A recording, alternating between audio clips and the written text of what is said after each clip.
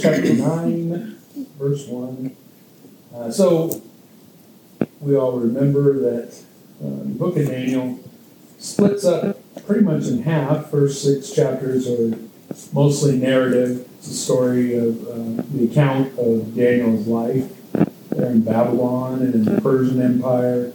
The second half deals with a lot of prophecy, and we're getting into chapter 9, a pretty major prophecy known as the 70 weeks prophecy. And just some pretty amazing things that God shared with the prophet Daniel. So specific that a lot of skeptics and critics feel that there's no way that Daniel could have been written by somebody before the fact, because there's so much specific stuff. But we know better than that. Obviously, God knows the future and shares it with Daniel. But Daniel, we see here in this first half of chapter 9, he really had a point of prayer with the Lord. Some pretty insane stuff that God shared with him and used him for. And you could say a lot of it came down to his relationship with God, and that would be seen mainly in his prayer life. Here in chapter 9, the first half of this deals with that time of prayer. And, I've always said that prayer is just kind of to me, it's one of those basics of the Christian life, but I feel like I don't get it. In my own life, I'm sure I don't understand it the way I should. I don't use it the way I should. But we really see here with Daniel, this example of prayer, that it's really just a conversation with God. I mean, that would be a good Sunday school answer for what is prayer. It's talking to God, But a lot of times we miss the fact that it's not just the speaking, in our prayers. We tell God what we want, what we need, things that are going on in our life. It's that kind of talking to God. But then in a conversation, obviously a good conversation, there's that point of listening. And you really do see this. Daniel was somebody who spoke to God, but he also listened to what God had to say. And we see that heavily here in chapter 9, because he really knew what God was saying through his word. And it starts there in verse 1.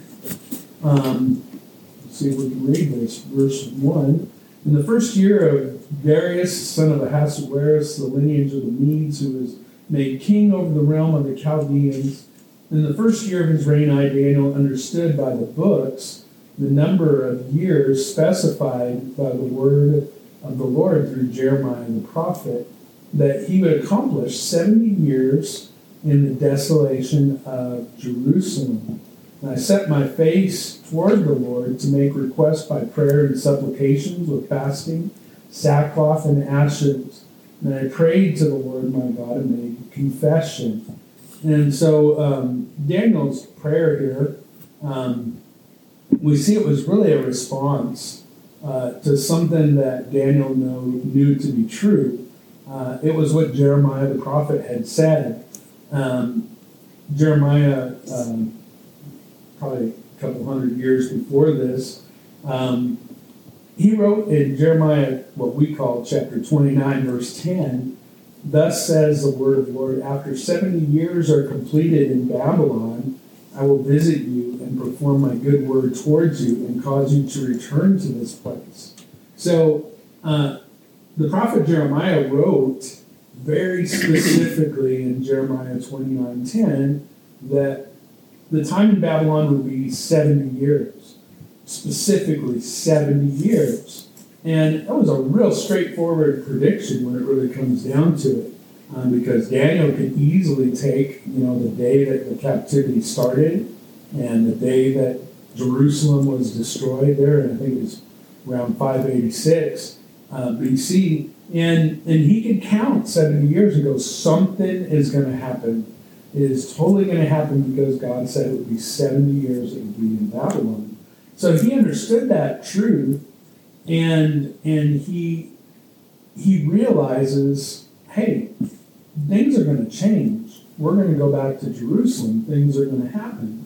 And that's, some serious faith. So, he heard what God said, and he acted on it, and he brought it to the Lord in prayer. the rest of chapter 9, we won't go over it tonight, but is very specific prophecy that details the very day that the Messiah would ride into Jerusalem, there when Jesus would ride into Jerusalem and they would say, Hosanna. This prophecy in chapter 9, it details the very day to where Jesus really put it on the Pharisees and said, and if you really understood, what this day meant for you, you wouldn't be acting like this. You would be celebrating with everyone else. And Daniel read the word and he trusted what God said. And so he prays there in verse 3.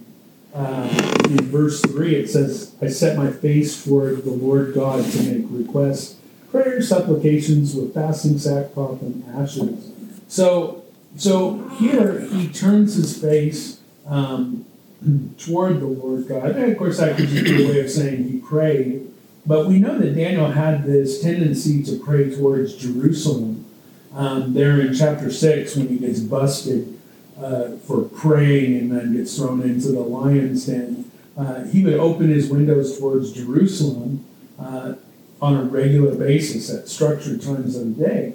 And that also was just Daniel taking God at his word.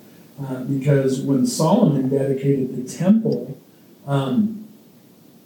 he said in 2 Chronicles chapter 6, verse 18, but will God indeed dwell with men on earth? Behold, heaven and the heaven of heavens cannot contain you.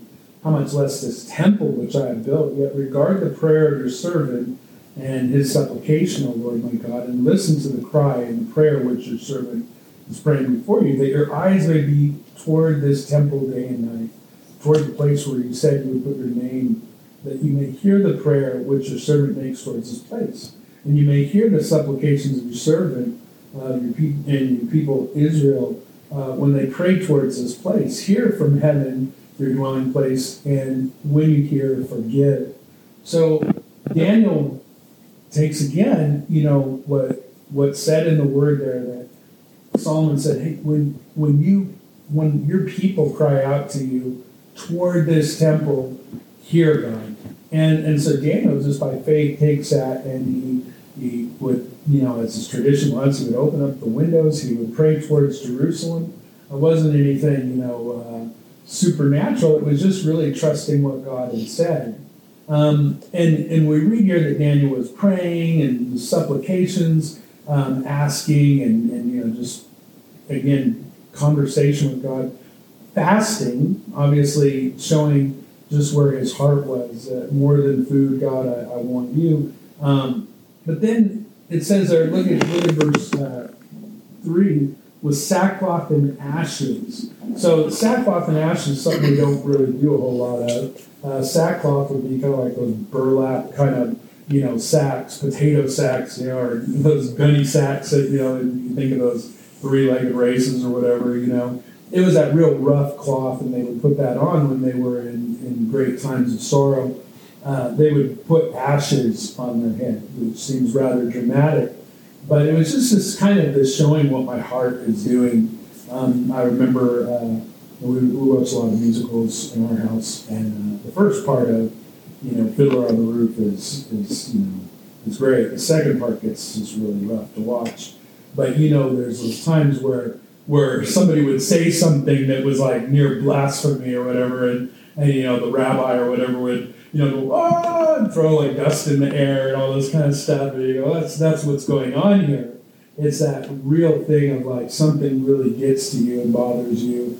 You throw ashes on your head. You pull at your hair. You get it. When you've been through something difficult, that's a natural response. But here, Daniel, I think, in all honesty, he sees where he's at there in captivity, and he sees what God has said, and his heart is broken for these things, and he goes on to pray in sackcloth with ashes, and he prayed to the Lord and makes confession, and that's really what he goes on to do. He makes confession. Confession is really just saying the same thing as God. That's what the word means when you say I'm going to confess. It's fessing up to what you've done for sure, but it's agreeing with God, saying, you're right and I'm wrong. That's exactly what Daniel does here in this prayer. So let's just read this prayer. We won't have so much to say about it. It's all pretty obvious, but notice he says there, I think that's verse 4, and I prayed to the Lord my God and made confession and said, O Lord, great and awesome God, who keeps his covenant and mercy with those who love him and with those who keep his commandments. We have sinned and committed iniquity. We have done wickedly and rebelled, even by departing from your precepts and your judgments. Neither have we heeded your servants, the prophets, who spoke in your name, to our kings and princes, to our fathers, and to the people of the land. O Lord, righteousness belongs to you, but to us shame of face, as it is this day. To the men of Judah, to the inhabitants of Jerusalem, and all Israel, those near and those far off, and all the countries to which you have driven them because of the unfaithfulness which they have committed against you. O Lord, to us belongs shame of face, to our kings and princes, to our fathers, because we have sinned against you.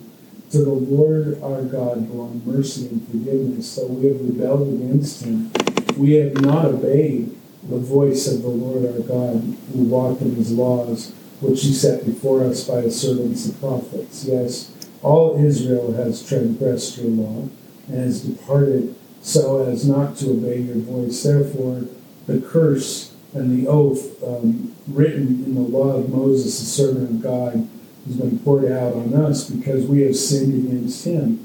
And he has confirmed his words which he spoke against us and against our judges who judged us by bringing upon us great disaster. For under the whole heaven such has never been done as what has been done to Jerusalem. And it is written in the law of Moses, all this disaster has come upon us. Yet we have not made our prayer before the Lord our God, that we might turn from our iniquities and understand your truth. Therefore, the Lord has kept the disaster in mind and brought it upon us. For the Lord our God is righteous in all the works which he has done, though we have not obeyed his voice. And now, O Lord our God, who brought your people out of the land of Egypt with a mighty hand and made yourself a name, as it is this day, we have sinned, we have done wickedly. O Lord, according to your righteousness, I pray, let your anger and your fury be turned away from your city, Jerusalem, your holy mountain, because for our sins and for the iniquities of our fathers, Jerusalem and your people are a reproach to all those around us. Now, therefore, our God, hear the prayer of your servant and his supplication, and for the Lord's sake, cause your face to shine on your sanctuary, which is desolate. O my God, incline your ear and hear, open your eyes, and see our desolations in the city, which is called by your name. For we do not present our supplications before you because of our righteous deeds, but because of your great mercies. O Lord, hear. O Lord, forgive. O Lord, listen and act. Do not delay for your own sake, my God, for your city and your people are called by your name.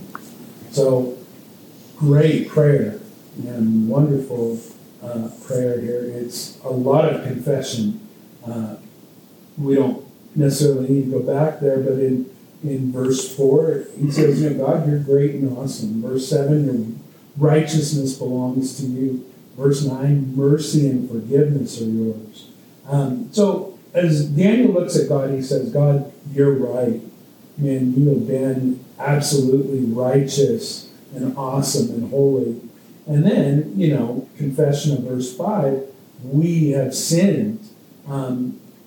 It's really humbling there to see Daniel saying we have sinned. Because, really, Daniel was just a kid when all this went down. It was the hundreds of years of history before him that was so ugly. But Daniel knows he's a sinner too. He was there, he would have done the same thing.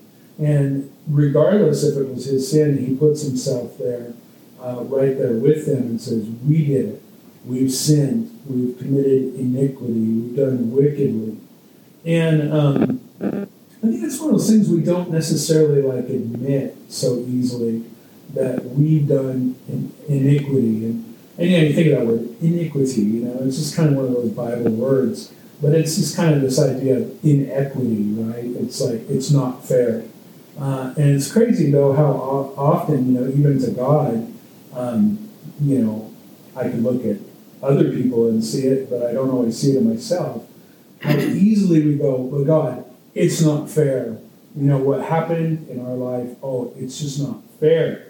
And how easily, it's just kind of crazy. Sometimes we even say it's not fair about things that we got ourselves into, right? How easily we can make just, terrible decisions, selfish decisions, and then go, well, God, it's just not fair. I just don't understand.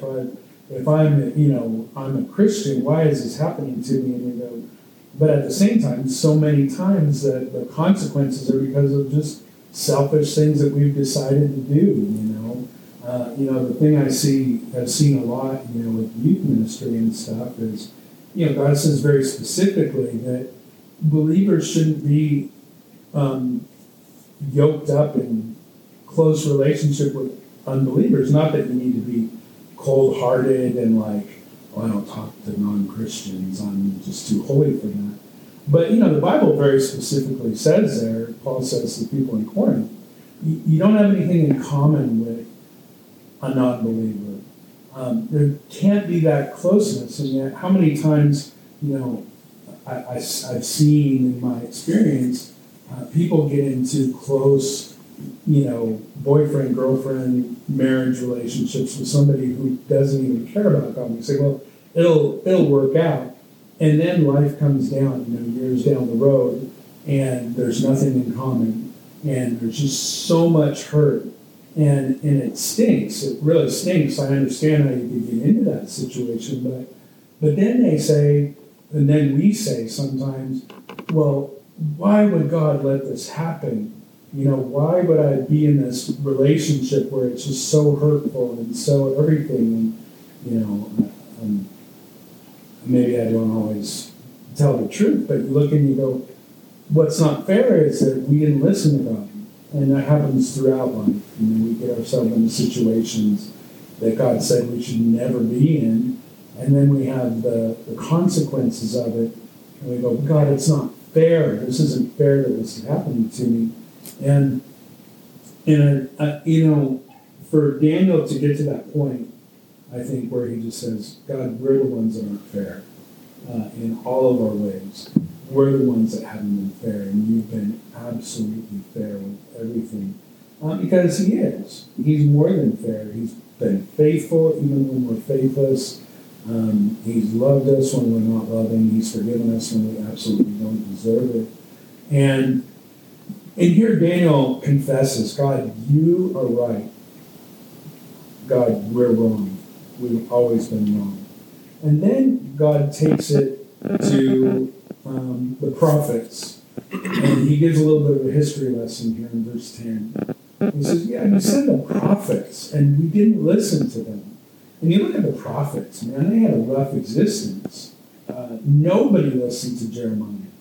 His full time saying, turn from your sin, turn from your idols, and nobody listened to him. All the prophets were like that. They came and they said, for hundreds of years, God says, turn. And God warned them and they didn't listen. And yet they just totally ignored it. And I get that, because that's me too. I saw it afresh as I got into the car, and I realized that it says the battery on my remote is low, because it tells me everything about myself. But it's been telling me that for about 2 or 3 months, and I'm just going to say it. I know I'm going to get to the point where that thing's going to be dead. You don't have to buy me a battery or figure it out. I deserve it if I get in that place. But the thing is, it's been warning me for 2 or 3 months, and I just, it kind of probably on the way home it'll be that way. And I just know. I'm like, yeah, I know I need a battery. But that's the prophets, they warned the people for years, centuries, and they never listened. And Daniel says, God, you're blameless. You sent the prophets, and we didn't listen. Verse 13, verse 13, he mentions the law of Moses. I think that's verse 13. I can't see it. As is written in the law of Moses, all this disaster has come upon us. And you remember there in the book of Deuteronomy, chapter 28, Moses warns the people, if you reject God, if you neglect God, these things will come upon you. Droughts and war and pestilence and all these things, captivity, and your children will go away into captivity. And Moses warned them. Of course, at that point, all the people said, we'll do everything that God says, like we all do. And yet they didn't. And Daniel says, and you know what, God? It's exactly what happens. The children went into captivity, and Daniel could flash back to when he was a teenager, taken off to Babylon, and he said, God, you've done everything you said you have. You were so patient with us, and yet you didn't listen. This prayer sounds like one. This is probably obvious, but it sounds like something that we ought to probably be praying ourselves in our own country. And put ourselves in the boat like Daniel did, and just say, God, we've done everything wrong, and God, you've been so good to us. And anything bad, we absolutely deserve it. But then it turns to God's character, God's mercy, there in verse 16. And you hear him just begging there in verse 16. I think it was that one that says, O Lord, according to your righteousness, I pray, let your anger and your fury be turned away from your city, Jerusalem, your holy mountain, because of our sins. And he cries out for God's mercy. He says, in one of those verses, cause your face to shine on us. Of course, that's really putting a human perspective on God, that God would smile. You can tell when you've upset someone sometimes, because their face is just, it's hard to hide what we're feeling, kind of like Cain there, where God says to Cain, why is your countenance fallen, Cain? Something's wrong with your face, and he was angry, and he was upset. But when somebody shines, their face shines, the idea of smiling. There you go, that's good. He's smiling. It's like, it's just, you can't hold it back when you're really, truly, honestly smiling. I got the picture from our wedding, and they had just said, we pronounce you man and wife, and the looks on our faces are like, it was the goofiest looking smile, and yet you just like, it just shines, And Daniel says, God, we need your mercy. God, that your face would just shine upon us. God, you would look at us like your kids, and just our face would just shine. Your face would shine. That's what we need, the smile of God back on our life. And he calls out for God's mercy. You really just hear it there. At the end of that, where he says, "O Lord, forgive," "O Lord, hear," "O Lord, forgive," "O Lord, listen and act. Do not delay for your own sake." But this is God, we need your forgiveness. If you're going to really restore Jerusalem, and do it. If you're going to bring us back into the land after this captivity, and there's nothing that indicates that Daniel ever went back to Jerusalem, but he was praying for someone else. God, have favor on us. We don't deserve it. Have mercy on us. We don't deserve it. But God, you're good. And you promise you're going to do it. And he looks forward to it. Now, God's going to give him a response in the rest of the chapter that we'll look at next time we meet, whatever that may be. And he's going to give him a prophecy that details the time it takes to rebuild the wall. There in Nehemiah's day, to rebuild the city of Jerusalem. And it's going to continue on to detail the very day that the Messiah would ride into Jerusalem. and he would be cut off as Jesus was cut off, not for his own sins, but for the sins of the people. But then it also jumps way ahead to something that's still in the future, the second coming of the Messiah, where he'll set everything right. Those last 7 years of human history.